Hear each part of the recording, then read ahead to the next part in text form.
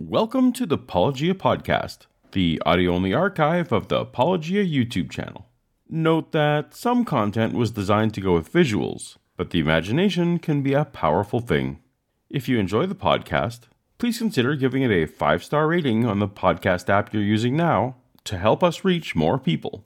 Or, since this endeavor is ad-free, consider going a step further and supporting us for as little as $1 a month at patreon.com/apologia. But for now, let's get to the episode.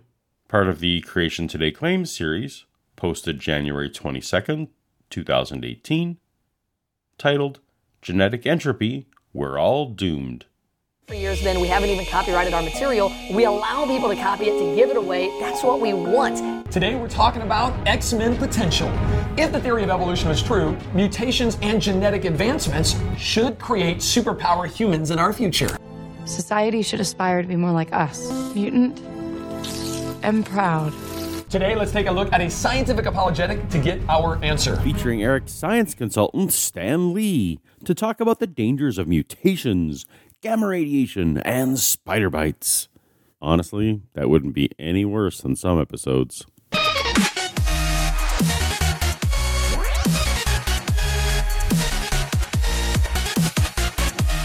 Welcome to Apologia, where a former Christian takes a look at the claims of Christians.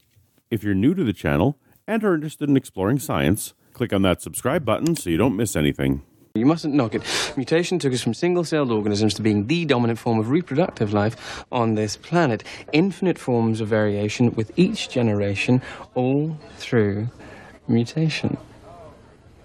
Then let's reclaim that word. Despite the intro touting genetic advancement, today's Creation Today episode had Eric and guests talking about the opposite, what they call genetic entropy. So how is the human genome actually doing? That's a question we're going to ask our guest today, my friend and a well-known creation speaker, writer, and researcher, Dr. Robert Carter. Whenever Eric has a guest on, I like to learn a little bit more about them. You may remember Dr. Carter from my video on mitochondrial Eve. He currently works for Creation Ministries International and earned his PhD in marine biology from the University of Miami with the dissertation on Cnidarian fluorescent proteins. Cnidaria is the phylum containing the jellyfish and similar marine life. His field wasn't genetics, but it did involve gene sequencing, so not bad. Now, you've done a lot of research on the genome. No doubt, Robert is a speaker and writer. As for research, Robert is the co-author of exactly one paper in the past 10 years. Patterns of mutation accumulation in the human H1N1 influenza virus since 1918. I'd love to go into detail on how the upstart Theoretical Biology and Medical Modeling journal that published Robert's paper specifically seeks to provide new ideas that may be quite off the mainstream of biomedicine, and self-acknowledges that publishing with them is unlikely to affect your street credibility. But this isn't a video about journal legitimacy. What is relevant is that Robert's co-author on the paper is one John C. Sanford, author of the book Genetic Entropy and the Mystery of the Genome. We'll come back to John in just a bit. Could you briefly describe to us what the genome is? Well, what the genome is. Simply? That's a tricky one. All right, I get that not everyone is comfortable on camera and it's easy to get flustered, but you're on the show as a genetics expert. Defining genome shouldn't be a tricky one for the expert guest. Not a great start, but we can recover. We have things called genes, and genes affect how tall we are, what we look like, our coloration, and things like that. All the genes together are called the genome. See, Robert? Not so tricky. That's pretty much right. It's actually a play on words. You know, back in the old days, you would have like a tome or a tome of reference. We still use that phrase a little bit. It's like all the information on the subject. Oh no, we're back off the rails a little bit. Perhaps this was a genetic urban legend you heard in college or something? I know the etymology can be unclear for some words, but with modern scientific ones, the origins are generally pretty clear for researchers like University of Michigan's History of Medicine professor Howard Markle. When it comes to genome, we have to give a botanist from the University of Hamburg, his name was Hans Winkler, all the credit. He was writing a textbook on botany in 1920, and he collided the German root word for gene, which is gene, with the Greek suffix "ome," which indicates body. It's not tome, it's ohm. That's okay, Robert. Back on track. Genetically speaking, Complicated, man. I think I stumbled all over that, but I've never really been asked that question before. He's never been asked that before. Eric's genetics expert has never been asked what a genome is before. Not on a quiz or exam or at a party or something? So I'm wondering, genetically speaking, how are we doing? I mean, I know you're probably concerned looking at me, okay? It's a pretty good joke, Eric. Charming self-deprecation wins the crowd. Imagine that we carry information within us, and that information has to get passed on every generation. But imagine that the little things that copy the information are not perfect. I'm a little nervous what you mean by information here. DNA is a chain of organic molecules, not information. But generally this is good. When genes duplicate, there are sometimes copying errors that we call mutations. Carry on. It would be like if you're teaching a high school biology class, and at the end of the year, all the students had to make a copy of their textbook and throw away the textbook that they used and hand the copy on to the next student. Oh boy. Or what if you live in the 2nd century CE, and if you had a copy of someone's book about this cool guy named Jesus, the only way to get one was to copy it by hand? That's what it's like. Little mistakes occur every generation. In the science textbook or in the Bible? Or both? Eventually, no student will possibly be able to pass biology class because there'll be so many mistakes in every textbook. How many copies do you think that would take, Robert? And how many years was the Bible copied by hand? Never mind, we're here to talk about genetics, right?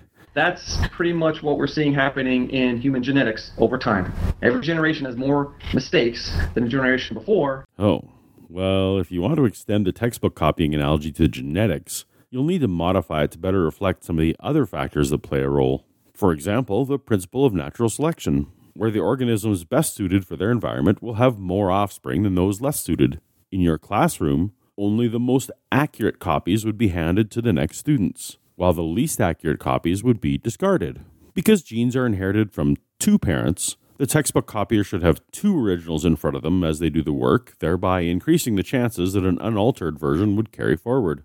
It would also need the concept of beneficial mutations, where these books might also be improved by the students copying them. These improved copies would be even more favored to hand over to the new students than the originals. However, this analogy is inherently problematic as it assumes we're starting off with a perfect original textbook that appeared from nowhere. But we know that the first textbook wasn't created from the dust of the ground or the rib of a man. The first textbooks would have been disconnected observations about the world recorded on clay or papyrus. Over time, more observations recorded on parchment. And over more time, some connecting ideas like movement to the stars or functions of the body. Years pass and the ideas that proved most useful stayed in the book, and obsolete ideas excluded. New editions are continually produced, each improving on the last, refining branches to cosmology, physics, chemistry, biology. The classroom analogy doesn't work unless you somehow assume a scenario of a sudden perfect original text with no previous basis and no room for future improvement. And that's why this degrading book example really only works for something like the Bible. I assume Eric doesn't want to talk about a degrading Bible. Which means eventually we are going to go extinct. Okay, we finally get to Robert's first scientific claim, though he doesn't make it directly.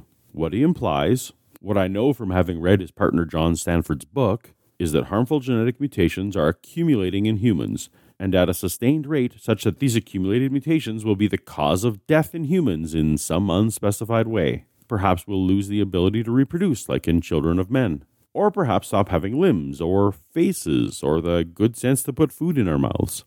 The nature of this predicted genetic extinction event is unclear, as we don't have any examples of any other species that died out from too many mutations. Which is odd because there are plenty of organisms on the planet with higher relative rates of genetic mutation and much, much shorter lifespans, and therefore have had orders of magnitude more generations for this genetic entropy to kill them, or at least affect them in some observable way. Give us some of the math. Give us some of the science behind how you said it's going. How many times you gave us one thing, a number? It's going way too fast. The genetic downhill slide is happening fast. Okay, I guess that's a question. Maybe. But I agree with Eric. This segment could really use some math and science. You got this, Robert. Every child born has 60 to 100 mutations that the parent was not born with. Mm-hmm. Wow. And that's actually, that measurement is coming from a study in Iceland. That's the most recent, most accurate one. The only genetic mutation study I could find associated with Iceland was this one. And it studied mitochondrial DNA mutation rates and not general genome mutation rates, which are quite different things. See my previous mitochondrial DNA video. I'm hoping Robert hasn't mixed these things up. That said, this study on rates of spontaneous mutation gives an estimate of 64 mutations per zygote. So that is within the low end of Robert's range, and I'm willing to just go with his numbers on this for the sake of argument. Note that James F. Crow is one of the co-authors. We'll talk about him later. So that's 60 negative steps. It's like you're taking 60 steps backwards before you can even take an evolutionary step forwards. Now, Robert, 60 mutations doesn't necessarily mean 60 steps backwards. Mutations can be negative, positive, or, which accounts for the vast majority, completely neutral. To imply that all mutations are negative is simply false. Also, the idea of forward or backward implies that evolution has some kind of directionality for it. It does not. Evolution merely favors the changes that encourage survival and increase reproduction within an ever-changing environment. What's helpful today may not be helpful tomorrow. It's going the wrong direction for them. Without passing judgment on Robert's research abilities, whatever skills he has as a science communicator are not on display today. I've watched The Head, and in this appearance, he's the genetic equivalent of Chicken Little, yelling "the sky is falling," but providing no reason to have confidence in his impassioned warnings. Our host Eric specifically asks Robert for some math or science to sink our teeth into, and unfortunately, it never arrives. But wanting to understand and address this topic seriously, I had to abandon Robert's interview and instead turn to the book Genetic Entropy by Robert's H1N1 co-researcher, John Sanford. Here, the hidden assertion Robert tries to make is laid out in black and white. John and Robert claim that all genetic mutations are harmful, and by corollary, that there is no such thing as a beneficial genetic mutation. Now, with all of this knowledge from geneticists, why is the evolutionary community not recognizing this reality? That's a good question, Marianne. Why don't geneticists agree with John and Robert's conclusion? John starts by showing a standard bell curve, with the center of the curve representing genetic mutations that have purely neutral, or zero, effect on the organism, with negatively affecting mutations to the left and positively affecting mutations on the right. According to John, this view of the world is a fiction and unsupported by observation. It's because it stands against 150 years of Darwinian theory. It's not research. It's not data. That the genetics community doesn't agree with Robert's conclusions must be a deliberate cover-up conspiracy to protect evolution from the secret truth. John writes, population geneticists know that essentially all mutations are deleterious, his favorite synonym for harmful, and that mutations having positive effects on fitness are so rare as to be excluded from such diagrams. As evidence, he points to a diagram he adapts from a 1979 study by Motu Kimura.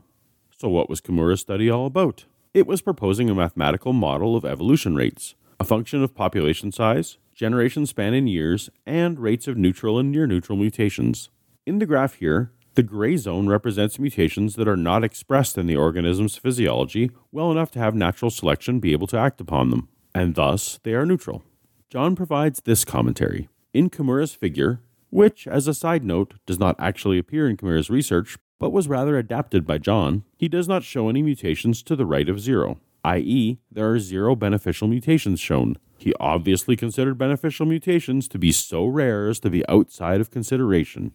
Is that true? Kimura's paper is all of 3 pages long, so John would have had to have read this clarification. In this formulation, we disregard beneficial mutations and restrict our consideration only to deleterious and neutral mutations. Admittedly, this is an oversimplification, but as I will show later, a model assuming that beneficial mutations also arise at a constant rate, independent of environmental changes, leads to unrealistic results. So what were these unrealistic results? Not that beneficial mutations would have too little impact to overcome the deleterious, but the opposite. The presence of any beneficial mutations sent the rate of evolution so enormously high that it overshadowed the model's other predictions. In fact, Kimura's conclusions fly in the face of John's genetic entropy idea, quantifying a rate of loss of fitness at 10 to the negative 7 per generation. He writes, whether such a small rate of deterioration in fitness constitutes a threat to the survival and welfare of the species, not to the individual, is a moot point. But this can be easily taken care of by adaptive gene substitutions that must occur from time to time, say once in every few hundred generations. Agree or disagree, why would John so dramatically misrepresent Kimura to allegedly establish the rarity of beneficial mutations? This is the very foundation of his genetic entropy argument, and his single scientific source disagrees with him. but they just then say, well, there's got to be a way to get over this, and it must happen, and let's do more experimenting to figure it out. But the more experimenting they do, the more they box themselves into a corner. Wow. Perhaps he means experiments like the well-known long-term E. coli evolution study. We know John is aware of it because his book directly quotes Lenski. Lenski set up 12 populations of E. coli and let them evolve under nutrient-limited conditions for 10,000 generations. In all 12 of the populations, a significant increase in fitness was observed.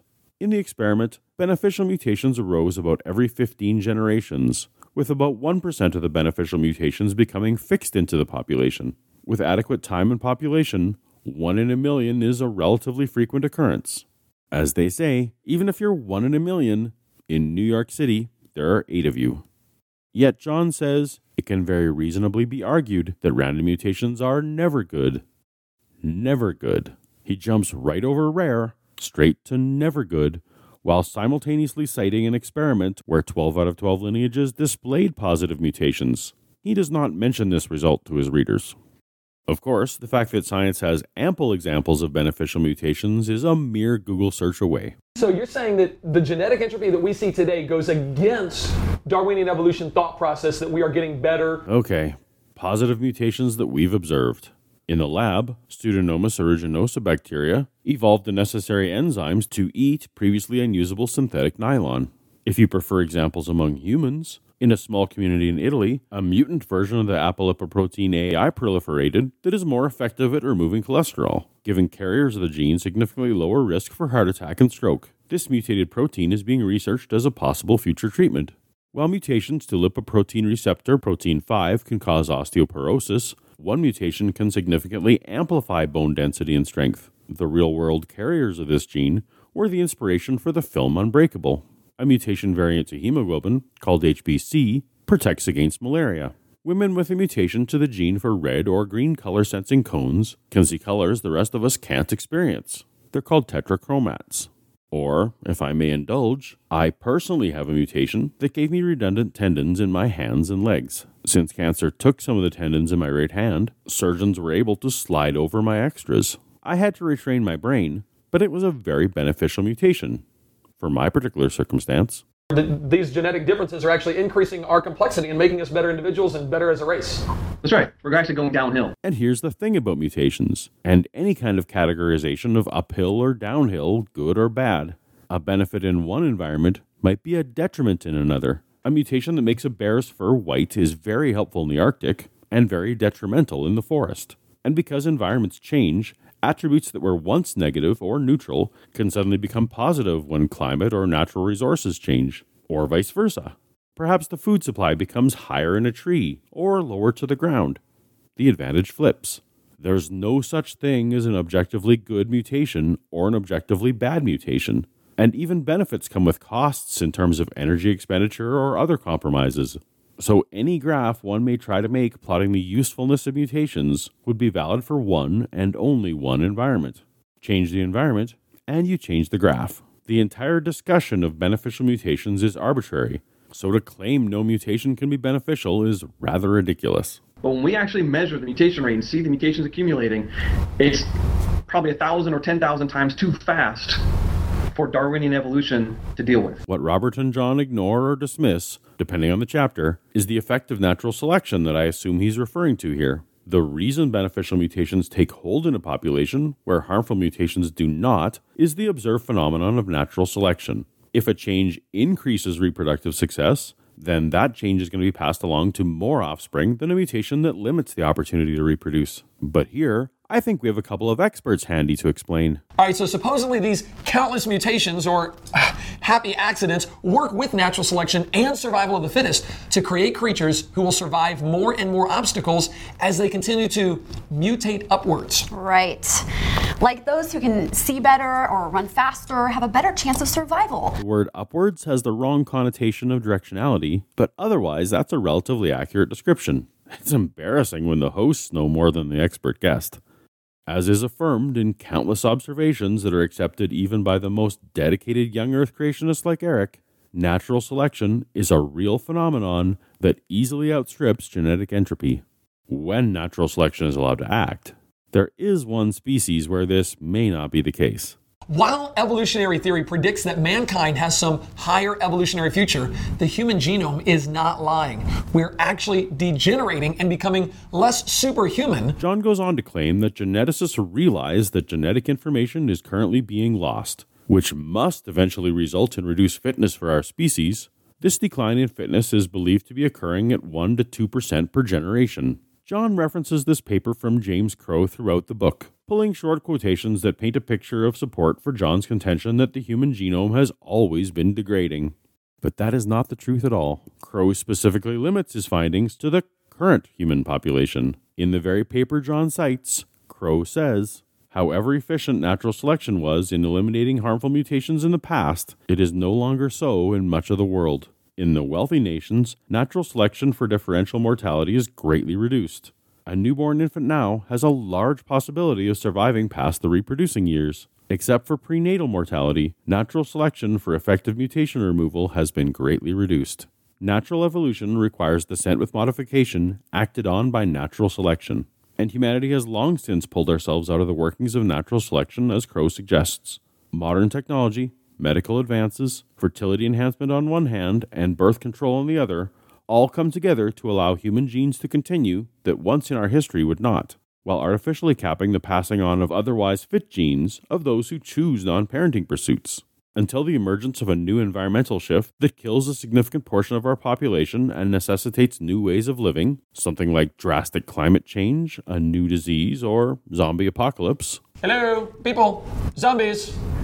Wake up! Humanity is largely out of the natural selection game. We are now shaping our environment rather than being shaped by our environment. John has deliberately selected only the parts of Crow's research that support his findings and ignored the parts that do not, thus misrepresenting it. If humanity is hundreds of thousands of years old, and if our common ancestor chimpanzee was millions of years ago, we'd be extinct by now. Let's talk about that. How chimps would be extinct by now under Robert's genetic entropy model. Let's say that chimps are 8 million years old, a common approximation for divergence from our common ancestor. With a generation average of 22 years, that means Robert puts 363,000 generations of chimps over the line of genetic entropy extinction. It sounds like Robert also believes that even the corresponding 7,000 generations of humans would have entropied to death. Now let's assume that the Earth and all of its creatures were created 6,000 years ago.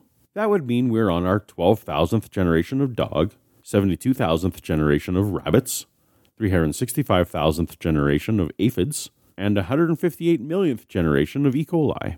How have these species survived all these mutations if even the thought of humans lasting 7,000 generations is laughable? If this genetic entropy model is true, how have they escaped? There's no way to stop it. It's the continual degradation of information is going to kill us off. The true test of any scientific hypothesis or model is how well it holds up to real-world data and the novelty of the predictions it can make that hold true to empirical observation. How well does genetic entropy hold up? Well, in the words of John Sanford himself, it is true that most lab experiments do not show clear degeneration. By the way, anytime someone, even me, uses a quote from a person in defiance of the known position of that person, assume it's a quote mine. I'll provide a link, but I trust you'll agree that Sanford acknowledges his claims are generally not confirmed by experimental data. Robert and John can point to as many rational-sounding mathematical models as they want, showing deadly accumulations of small mutations. But if the predictions of these models are not confirmed by observation, then it is the model that must be adjusted to fit reality. We don't deny reality to affirm the model. In the real world, we do not see this supposed universal decline in fitness on any timescale. It is only by presupposing the idea that nature sprung into existence with complete perfection that this genetic entropy doomsday clock can make any sense. We know that modern humans are taller, stronger, and living longer than humans in the past, and this trend began long before advancements in hygiene and medicine. And to deny that any mutation could ever be beneficial is also to deny the creation-supported idea that species we see today are variations of previous ancestors, that polar bears and grizzly bears are in the same family tree. So which is it? If you're interested in this topic further, please check out an extensive essay on this topic by Dr. Scott Buchanan, an evangelical Christian of the Biologos Ministry, who goes into great depth on the underlying scientific problems in the claims made by John and Robert. Link in the description. Even among evangelical Christians, only Robert and John give any credence to this genetic entropy idea. So you probably shouldn't either.